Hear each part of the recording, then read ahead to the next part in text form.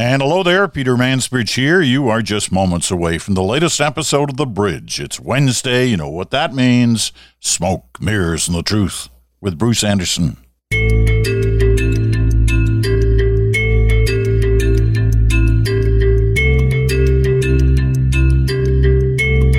And hello there, Peter Mansbridge in Stratford, Ontario. Bruce Anderson is with us from Ottawa, his regular Wednesday spot here on Smoke, Mirrors, and the Truth on The Bridge.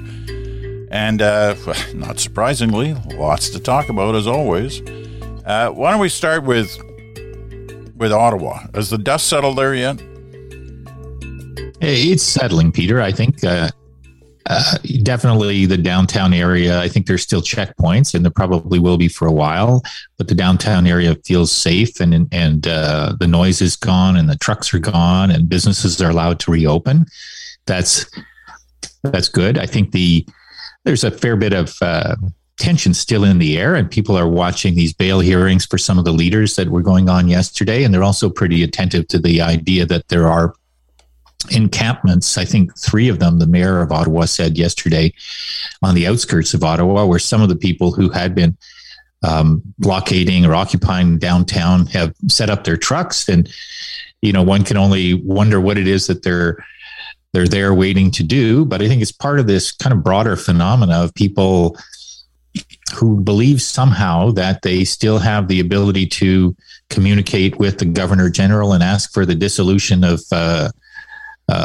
Parliament and the firing of the Prime Minister and so on. So I think things are a lot better right now, but there's still some tension in the air for sure. What about the politics of it all? What about on the Hill? I think that there's been a certain sensitivity within the Liberal ranks, I think, to how much they want to be in a debate about a measure like the Emergencies Act. Really, it sort of feels to me that if you're constantly having a conversation about how authoritarian and dramatic was your action, that's not a winning political strategy. But I don't think that is a very big risk right now. It does sound as though the effort to freeze assets and bank accounts is going to be ratcheted back fairly quickly. The time frame for keeping these measures in place was never intended to be longer than 30 days, so that will probably pass pretty quickly, depending on what happens again with these encampments. So I don't think that there's that much tension around the law, even though saying that, I kind of have this fear of all of the incoming on Twitter of people saying the law is horrible and how can you say there's not that much tension around it? But I'm really just talking, with you about what I think is the political climate here. I think there is a real deeply unsettled feeling among people who are in and around politics about the one kind of giant lingering issue, which is what did we see happen here? How did this come to be? And that's not really just about policing and the parliamentary precinct and whether that should be closed off to traffic in the future, which I think it should.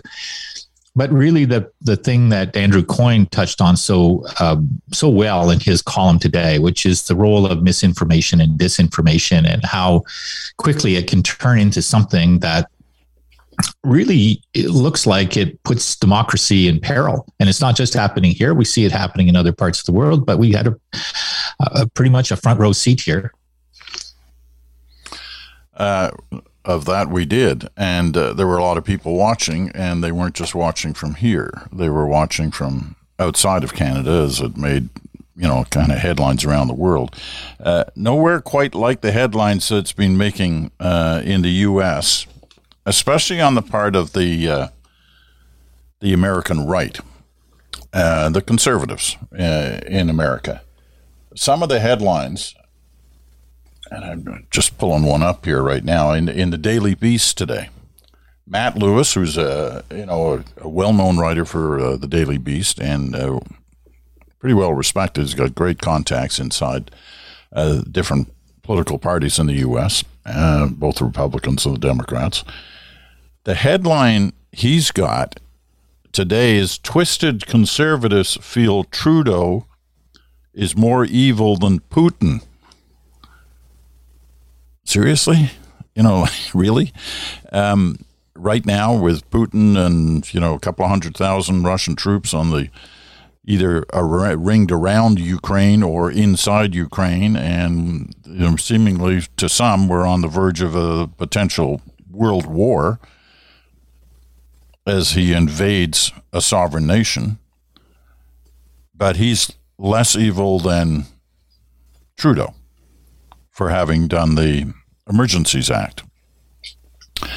It's quite a story watching what the Republicans are going through in the U.S. And listen to this. Most of this is being pushed by, Fox News, not surprisingly.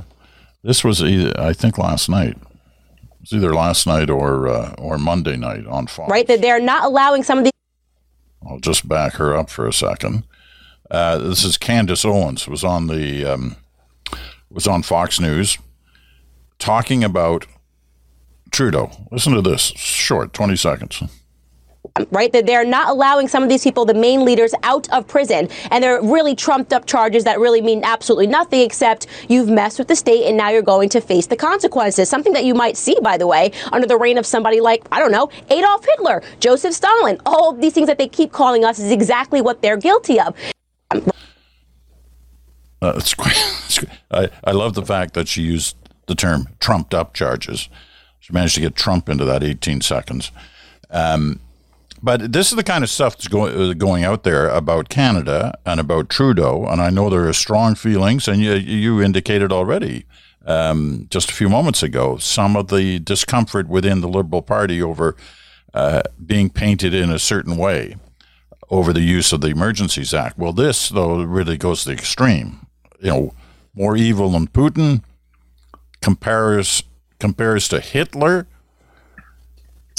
Look, I think that there are two issues that are linked there, but a little bit separate. So one issue for sure is this mischaracterization of the Emergencies Act as,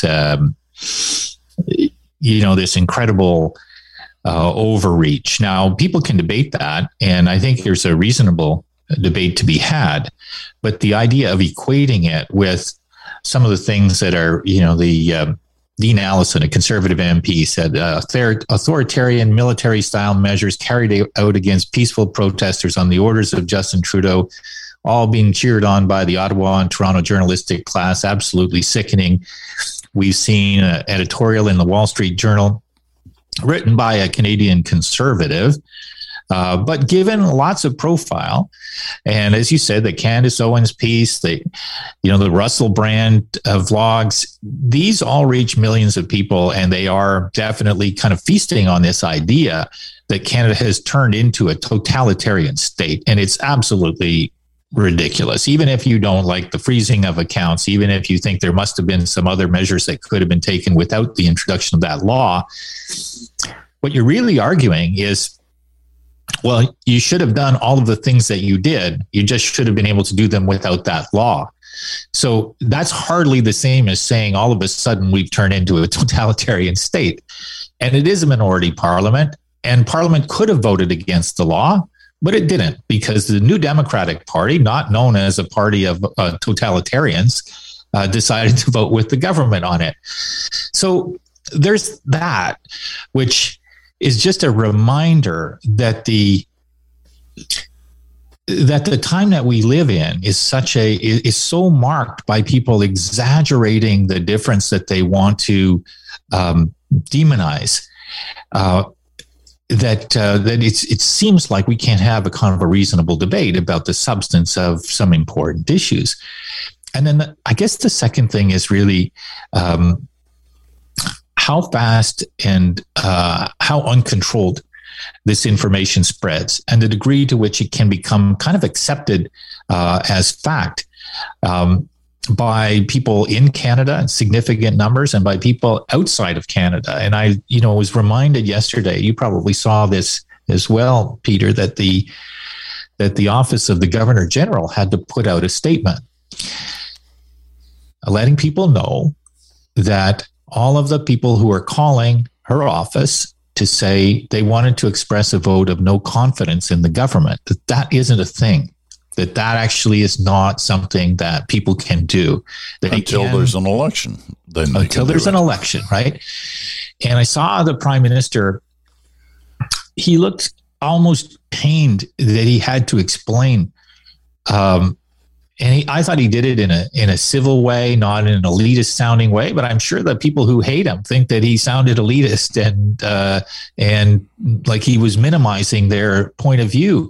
But really, I think what he was expressing was a frustration that so many people in politics feel right now, which is that you can't have a reasonable conversation with people who've adopted a completely erroneous set of facts. And again, I really encourage everybody to read Andrew Coyne's piece today because it's so precisely compelling on that point. And he calls out conservative politicians for trafficking in this. He says they know who they are, they know what they're doing, they just don't care anymore. And I think that's a really important clarion call, especially from a small c conservative perspective like Andrew's. You know, I'm wondering whether they do know what they're doing, not from a spin move, but from a change of ideology move. I mean, when you see what's going on in the States right now on the American right, on the Republican side. And this is the party that under Ronald Reagan, called the Soviet Union the evil empire, right? And you just know that if Ronald Reagan was alive today and was able to talk about it, he'd be calling them Russia an evil empire for what it's doing around Ukraine. There's no question about that. And so all his party would be absolutely. Today, it's the reverse.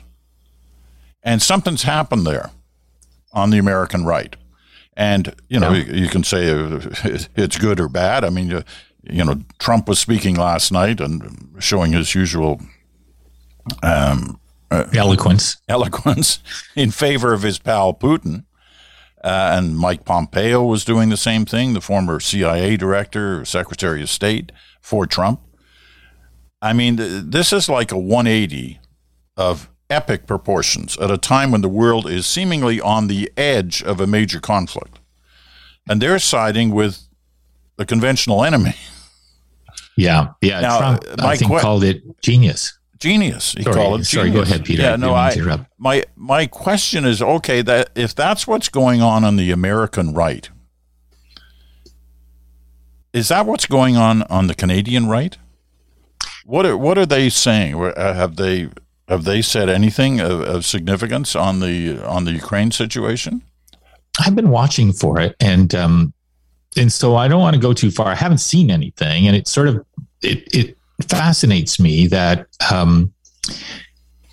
that isn't more of the focus of what conservatives are talking about. I noticed that it felt to me that yesterday I was still seeing things about the protests and that sort of thing from conservatives, and that they seem to feel like they've got a winning ticket. I noticed this tweet from a couple of days ago by Michael Cooper, an MP, shutting down Parliament, police checkpoints, freezing bank accounts without due process, crushing peaceful protesters with the full force of the state, separating children from their parents. Welcome to Justin Trudeau's Canada.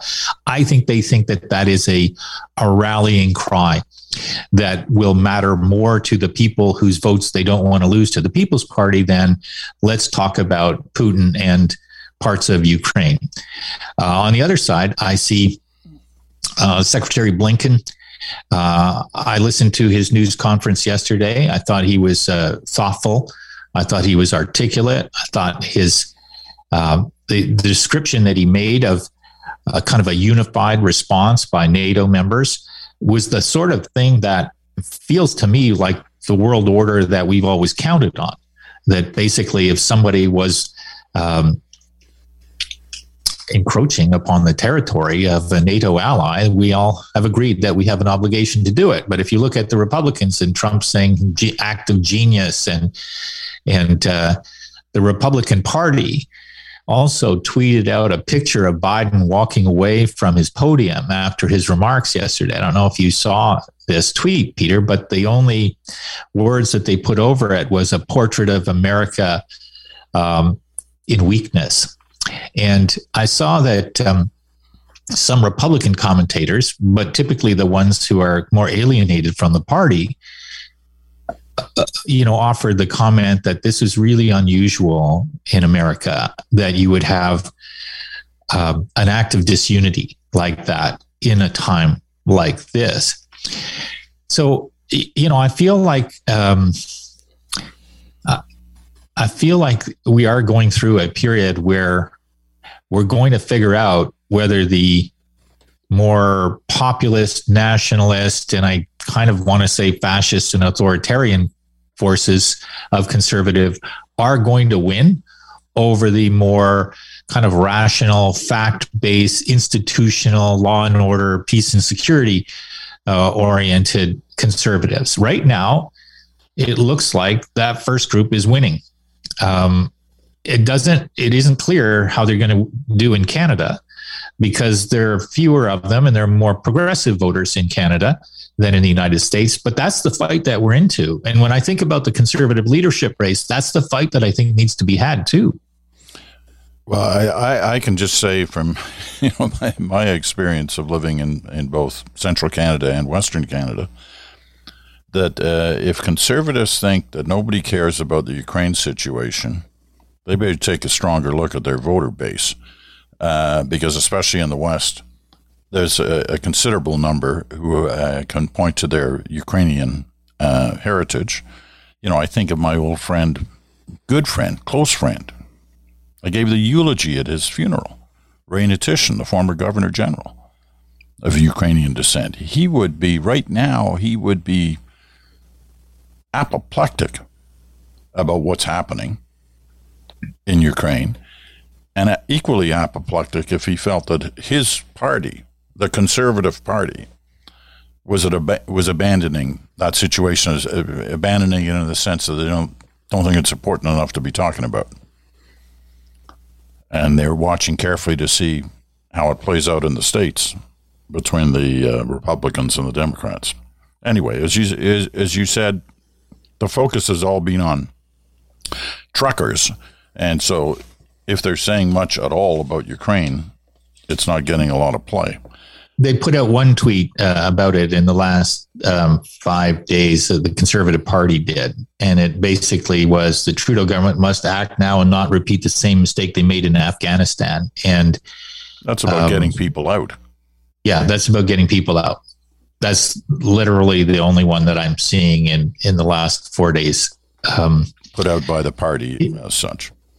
Put out by the party. That's right.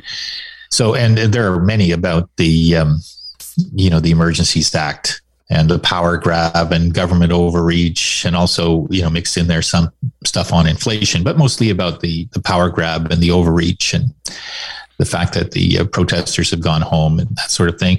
And we saw, I want to be careful. I don't want you to get sued here, but we did see conservative MPs talking about people in their constituencies who they said had their bank accounts frozen, for making very small donations or buying a $20 T-shirt. And I thought it was interesting that the authorities didn't seem to want to really elevate the debate, but did want to push some information out saying it was extremely unlikely that had happened.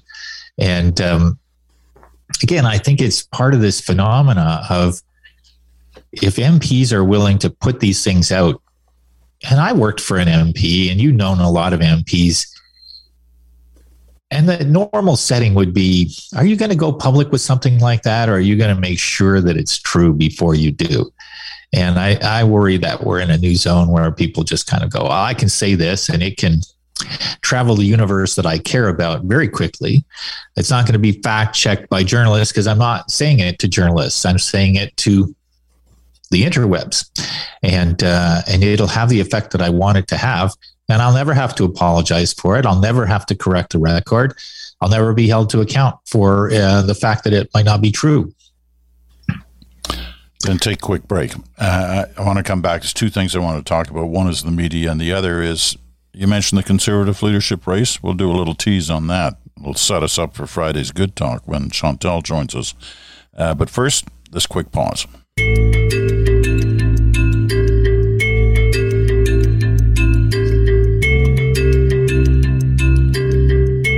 we're back. This is Smoke, Mirrors, and the Truth on the Bridge. Bruce Anderson is in Ottawa. I'm Peter Mansbridge in Stratford, Ontario. And you're listening on Sirius XM, Channel 167, Canada Talks, or on your favorite podcast platform. And as we always say, we're happy you're with us no matter how you're listening to us. All right, two things on the media. One is kind of dovetails to what we were talking about earlier, all this attention Canada's suddenly been getting. Vinay Menon from the Toronto Star wrote a great piece the other day. I'll just read you the first couple of lines because it puts this sort of focus on Canada in some context. Here's what he says. One of the great things about Canada was that Americans never paid any attention to us. Canada stood quietly in the corner, sipping a Molson and nibbling poutine, as America dominated the cocktail party with narcissistic chest thumping and navel gazing. America was the prom queen. Canada was the nerd who helped with homework. America cared only about America, and Canada politely trudged forth in the shadow of a friendly and self-centered superpower. It was beautiful. Now these protesting truckers in Ottawa have screwed up the dynamic. America is suddenly fixated on Canada, and what America sees is more America. Fox News, the most watched cable news network, went live in 1996. Between then and about 3 weeks ago, I'm pretty sure the word Canada was mentioned maybe 14 times on air. Well, you heard a little earlier how often it's getting mentioned and in what context today. Now listen to this. This is media related, but it's in Canada. And John Doyle, Globe and Mail's entertainment television columnist, he's in there in the last 24 hours online at the Globe. Just read you two lines from it. And this is you know, Vinay Menon's piece was great in terms of its partial humor, but it made you think. This is much. This goes right to the heart of the problem. Our first temptation might be to write off this appalling activity as a pathetic imitation of Trump supporters. And it surely is pathetic. Here's what he's talking about. The obnoxious act of screaming fake news and liar at a television reporter is about as dismally dumb as you can be. You could say it is learned behavior from watching too much TV coverage of American politics, in the same way that school bullies are believed to have learned from TV or video games that using violence and verbal abuse are the hallmarks of strength. It's also tempting to dismiss the bullying as an offshoot of misinformation. The protesters get their news and form opinions based on gibberish spewed on social media. Therefore, they attack legitimate news when they see the mainstream media in the flesh talking to a camera on the street. That's an easy excuse to reach for, since most of us never really encounter the full blast of misinformation. I know you feel strongly about this issue, as all of us who are in the business of journalism obviously feel strongly about it, but some of the scenes we saw on the weekend, the yelling and screaming and the abuse of journalists, including spitting on them, is it, you know, John says a little too easy to, you know, point to social media, but the non-traditional media and the impact it's having over the traditional media is something that should concern us all. Yes. The distinction I'm making increasingly, I'm trying to kind of use the idea of fact-based media versus the other media that we're seeing. And I want to use that distinction because I think it's important that we not characterize fact-based media as traditional and have people think, oh, that just means it's old-fashioned. And I think that, you know, what I watched through the 3 weeks of the blockade in Ottawa, the occupation in Ottawa, was a lot of journalists in the fact-based media trying to do a good job and doing, in many cases, an extremely good job of reporting exactly what was going on and exactly the amount of misinformation, exactly the amount of kind of frenzied harassment that they felt.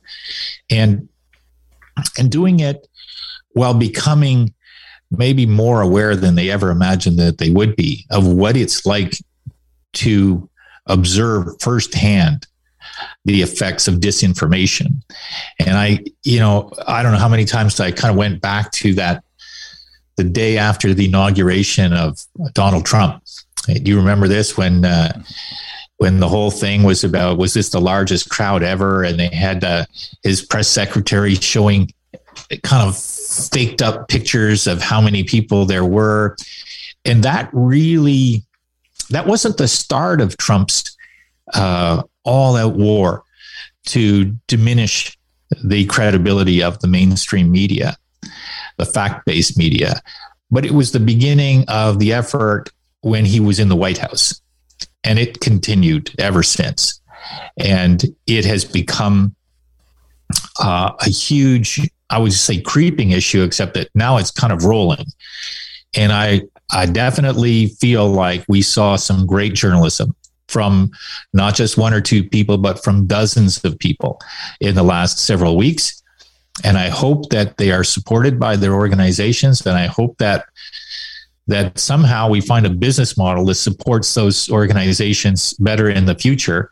Because if we didn't have that, just worry about how far this tendency to consume argument as though it was fact and to let it become your version of reality, with the consequences that people believe that what people think about our democracy and how it works in many cases has no relationship with how it actually works. And if we have two generations of that effect, where will we be at 15, 20 years from now? How will we be able to solve some of the important issues? How much of it is going to turn into a fight about the other, where some people feel as though they've given up something because other people have gained more rights, which is part of what's going on here. Is that the farmers, the tenders, the nurturers of this phenomena, they're not just pushing kind of false narratives because they believe those false narratives. They're pushing them because they kind of go, I know the hot buttons that will work. I know what will make somebody who fits this demographic feel angry because somebody else is getting something that they're not, or that they've given up in order to serve somebody else's purpose. And, that senator, the conservative senator who, blathered on, apparently a bit drunk, although I'd hate to see him more than a bit drunk, if that was a bit drunk. He admitted that, right? He said he'd had. Yeah. I think he said a bit drunk. I don't know if but I'm giving him the benefit of the doubt and saying I wouldn't want to see him with one or two more drinks in him, because that was pretty bad, the stuff that he was saying. And what was bad about it was, people are entitled to their views and their interpretations of things, obviously, and I didn't agree with his, but there was a kind of a venomous aspect to it. And he was kind of right in the middle of this area where a lot of people had really experienced 3 weeks of feeling harassed, feeling threatened. And I saw Denise Batters, that conservative senator, also saying it was a peaceful demonstration. And I think, that there are people outside the Capitol who might hear that and go, yeah, that sounds right. And Justin Trudeau's an authoritarian. But it's not right. That's not how it was. And the journalists reporting on that was a critically important part of that reportage, in my view. I agree with you on that. I think there was a lot of really good journalism, not just in Ottawa, in Vancouver, in Coutts, Alberta, in Windsor, Ontario. When the action started with the police, the OPP, etc., in Windsor.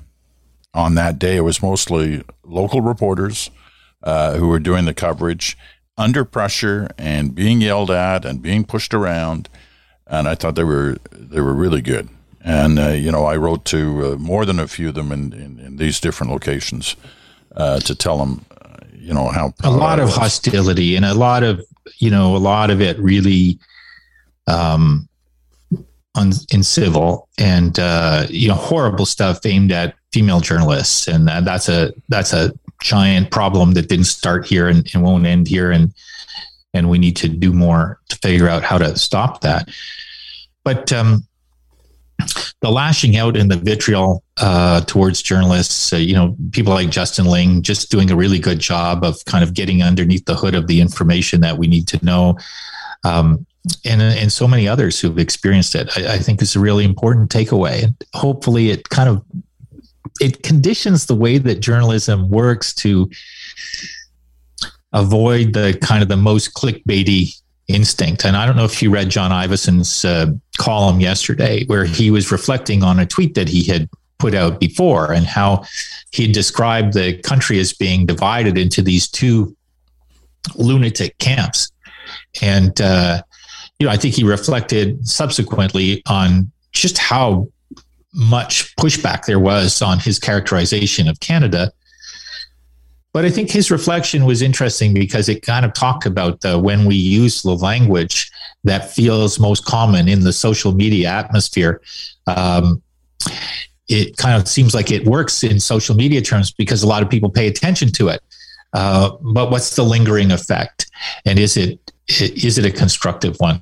Bigger issue, longer term issue, but definitely one that's at the heart of what we're experiencing now, I think.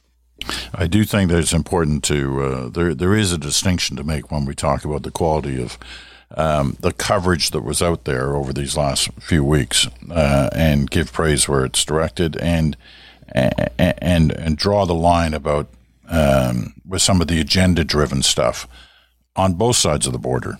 That was attached to the coverage of this story, because there was some pretty brutal stuff in that area too. But in terms of of not just mainstream, but some less than mainstream, whatever the term is for that, good solid stuff that added to Canadians' understanding of what was really going on, and some of the. The reporters are the ones who often get the people in front of the camera, are the ones who often get the credit as they should. But the ones who are often forgotten are the people who are holding the camera or the microphone, or the producer who's trying to steer things along in terms of safety, and guests.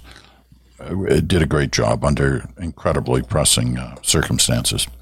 And let's remember, Peter, I know you probably want to wrap up in a minute, but let's remember that ostensibly these people who are coming to Ottawa as part of this convoy and were expressing their outrage and their anger and their and being threatening to journalists and to regular citizens, ostensibly they were here because of a specific rule that was applied to a small subset of truckers going across the Canada-U.S. border, the same rule of which existed by the U.S. government. And when we sort of step back and say that's what caused this, it's really clear that that's not what caused this. That's not what this series of blockades was about. It wasn't really even that much about the fatigue and the frustration with the COVID pandemic and the measures that were taken. It's really about what Bannon described in this long form interview that I watched again last night, which is that we no longer live in an age of persuasion, I think is how he put it. We live in an age of engagement, where the people who succeed are the people who can motivate people to act on their fears, on their frustrations, on their anger. And I don't think that's really been the norm in Canada. I think we have been largely a country where persuasion matters a lot. Engagement obviously matters a lot for political parties too.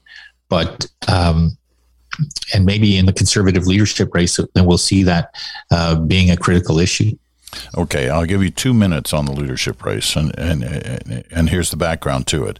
The last time the Conservatives were in a leadership race, both Pierre Poilievre and Jean Charest were talked about as they could run. They might run, and they'd be near the top of the results if they did run. As it turned out, Poilievre decided against running, and Charest decided against running. This time around, Poilievre is in the race, and there's increasing talk that Charest could get into the race. And as a result, on the Charest thing, especially some of the, let's say, center-right, at least, are not happy with that situation and are speaking out against Charest and calling him he's really a liberal. He's been both. He was Liberal leader and premier in Quebec, and he was Conservative cabinet minister for Brian Mulroney. What's he going to do? You know Jean Charest. Do you know what he's going to do? And what do you make of the kind of action around him right now? I don't know what 2 he's going minutes to or do. less. He was also the leader of the Progressive Conservative Party. So I don't know what he's going to do. I think he's indicated pretty clearly that he's quite interested in it, which I think surprised some people because he was basically given the kind of the Heisman by the Conservative Party the last time he mooted his interest in it. I hope he gets in. I helped run his leadership campaign against Kim Campbell, which for the fans of Arcana, he started out as a 5% candidate and finished very close to the top. Ms. Campbell beat him out and then went on to have a bad outing in the election and end up with only 2 seats. And Jean Charest was left to kind of rebuild the party as best he could in the subsequent years before going to Quebec. I think that, what I'm seeing in a Charest candidacy is, first of all, there have been a number of voices, including some important conservative voices from Quebec, saying that they want him to run. They hope he runs, asking him to seriously consider running, which obviously is part of a build-up that you only do if you're really getting ready to do it. I gather that the former BC Premier Christy Clark has said that she would support his candidacy. And people on behalf of Pierre Poilievre, I guess Jenny Byrne is kind of using Twitter to attack Charest, the idea of Charest as a conservative candidate, which says they must think that it's a real possibility. And now there's a story out that Stephen Harper will enter the fray somehow to prevent Charest from becoming conservative leader. I haven't read a whole lot more about it than that, so I want to be careful not to overstate what he has or hasn't said about that. But, in a way, this is the fight that the Conservative Party had before Stephen Harper, with Preston Manning doing his thing to the Brian Mulroney party. And it's the fight that the Conservatives need to resolve once and for all. And if there are some Conservatives who don't ultimately feel welcome in a modern Conservative Party that's run by Pierre Poilievre or someone who kind of looks at the world more like he does, then that's probably opportunity for the Liberals. But it'll be a fascinating race to watch, and all the more fascinating if somebody of Jean Charest's caliber, as somebody who understands public policy, experienced in government, and a great communicator in both languages. If he gets into that race, it'll be fascinating to watch. Okay, we'll probably know more by Friday on that front, and Friday, of course, is when Chantal Hébert joins us from Montreal for Good Talk. Thanks, Bruce. Good conversation, as always. Tomorrow's your turn, your opportunity through your letters to get your say on some of these issues, so don't be shy. The Mansbridge Podcast at gmail.com, the Mansbridge Podcast at gmail.com. I'm Peter Mansbridge in Stratford for Bruce in Ottawa. Thanks for listening. Talk to you again in 24 hours.